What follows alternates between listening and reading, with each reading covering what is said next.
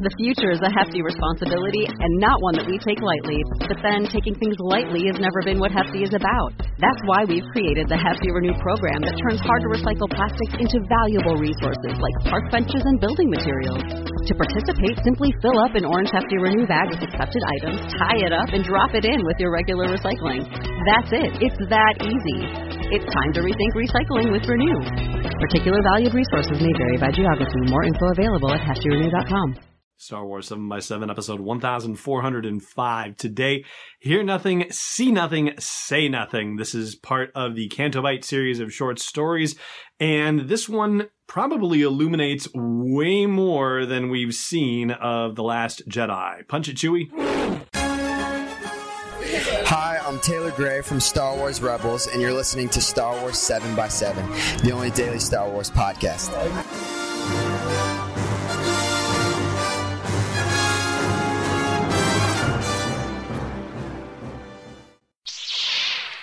Hey Rebel Rouser, I'm Alan Voivod, and this is Star Wars 7x7.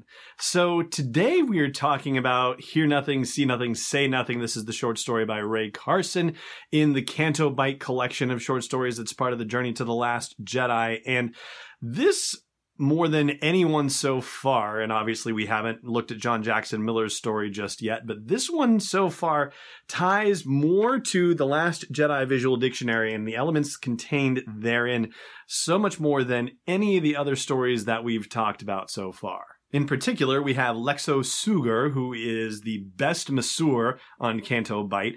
And, you know, it's rather interesting how some of these people who are the best at their professions are really not actually doing very well financially. Whether it was him or Durla or Derma. Oh, gosh, now I'm going to have to double check this. Durla. It's Durla. I had it right the first time. So Durla is this incredible liquor sales being, and we have Lexo Suger in this short story, who is an incredible masseur, and yet both of them are, you know, not doing very well. And Lexo is living in a very small apartment, barely furnished at all.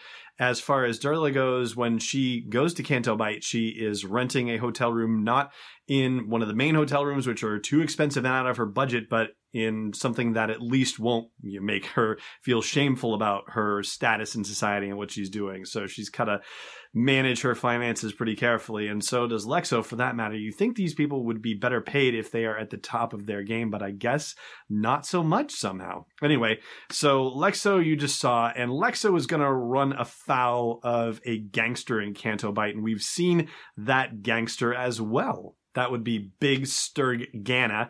And we find out from Lexo's adopted daughter, Lula, that Sturg has tried to turn people into informants for him, but one of the stable hands in the Fathier's stalls was murdered, despite the fact that he was turning into an informant for Sturg. And so, yeah, that doesn't end well.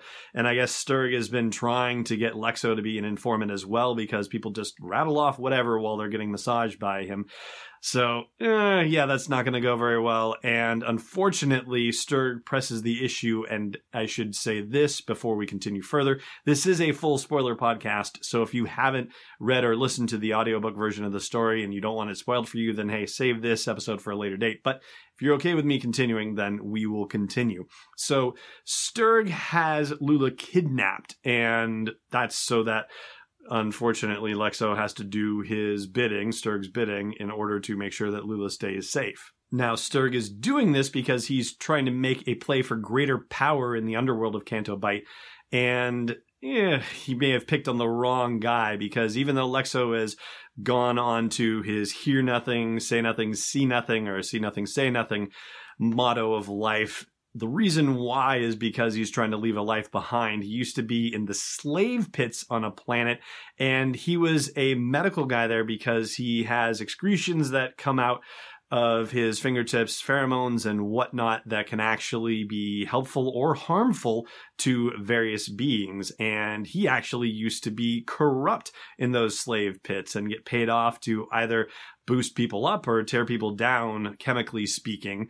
And he's tried to leave that behind. He's actually killed people as well, but this time it's personal. And so he sets out to figure out how to deal with Sturg once and for all. And in the process of all of this, he's going to encounter a number of other characters that we've seen depicted in The Last Jedi Visual Dictionary and have actually appeared on screen in The Last Jedi, even if briefly, including Neeper's Panpix seen here, who is a private investigator, as it turns out, and also the Countess of Canto Bight, who has a much longer and formal title, Contessa, blah, blah, blah, blah, blah, which we'll spare you with.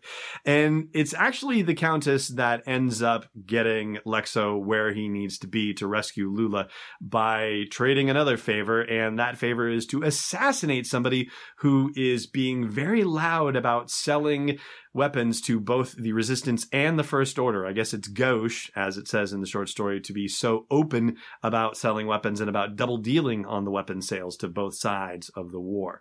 So that in itself is kind of interesting, of course, because we get a little bit of the taste of the broader galactic conflict. The fact that this person is selling weapons to the Resistance, and when the First Order finds out about it, they actually put an order in because they can't possibly find themselves outgunned and overmatched by whatever the Resistance has in terms of supplies and weapons and ammunition and whatnot. And the assassination takes place on a boat, the Undisputed Victor, and you actually saw that in The Last Jedi, as well as its captain, Baron Yasto Atzmon, and he's seen here talking to Ubiala. That would be the Ubiala who owned the gin joint that we talked about yesterday, and apparently this Sturg Gano wants to put Ubiala out of business and presumably take over some of it for himself, if not all of it for that matter. And Lexo manages to pull it off, and when he does, he gets the information he needs to find and rescue Lula, which he does in Sturg's lair, but unfortunately they get caught not before they happen to find a datapad in his personal library that has details about all the things that he's trying to do in Canto Bight. He said that there's a war coming and that it's going to be invisible for the most part, but that blood will be shed, and that's because he is trying to engineer some crazy takeover. Apparently he was behind or helping to finance the weapons sales this guy was doing that just got assassinated. He's also trying to put Ubiala out of business, like I mentioned, and he's also apparently trying to push through legislation to have the Canto Bight police people replaced with droid speeders that he's going to be the one supplying. So he's just trying to make a mint out of Canto Bight.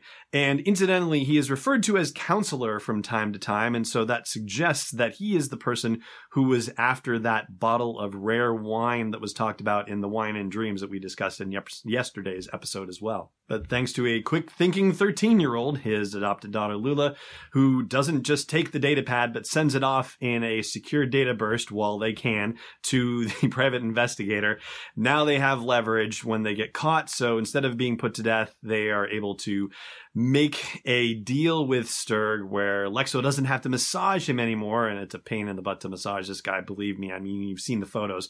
Not only that, but there are all sorts of other concessions they draw out from Sturg, and it includes 5 years of fathier lessons from Lula, because Lula really feels like she has a tremendous connection with the Fathiers, and her ultimate desire is to be a Fathier jockey. Now, when you find out about, the stuff in The Last Jedi about how badly the Fathiers are treated, you're kind of like, hopefully she'll be much nicer than everybody else is as a jockey to the Fathiers.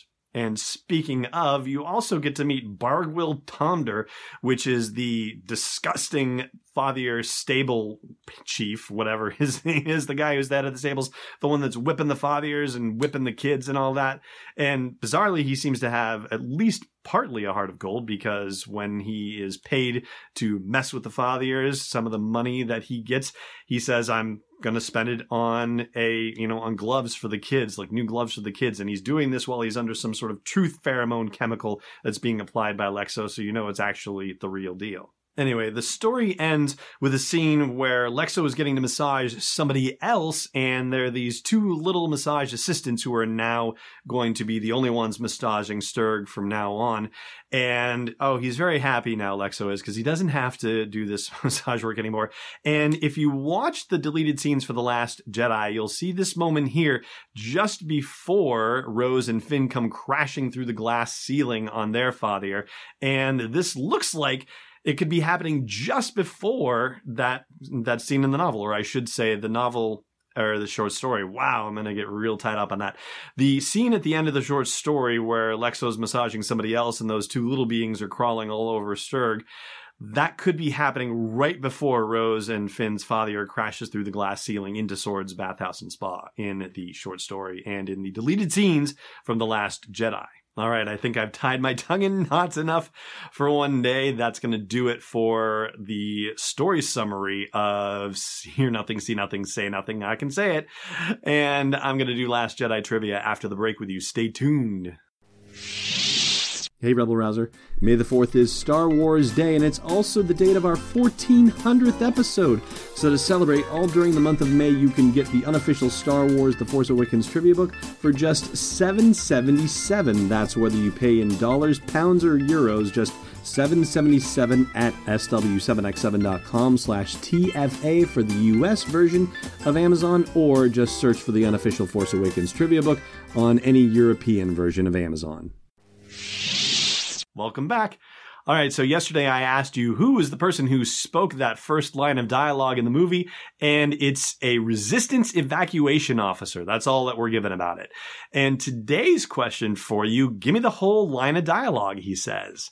And that is going to do it for the podcast today. Thank you so much for listening, as always, and may the Force be with you wherever in the world you may be. Thanks for listening to another episode of Star Wars 7x7. And hey, before you test out your new robot hand, check out sw7x7.com for show notes, links, photos, videos, and more. And we'll be able to do even more with the show for you with your support at patreon.com/sw7x7. It's not the Rebel Fleet, it's Destiny Unleashed.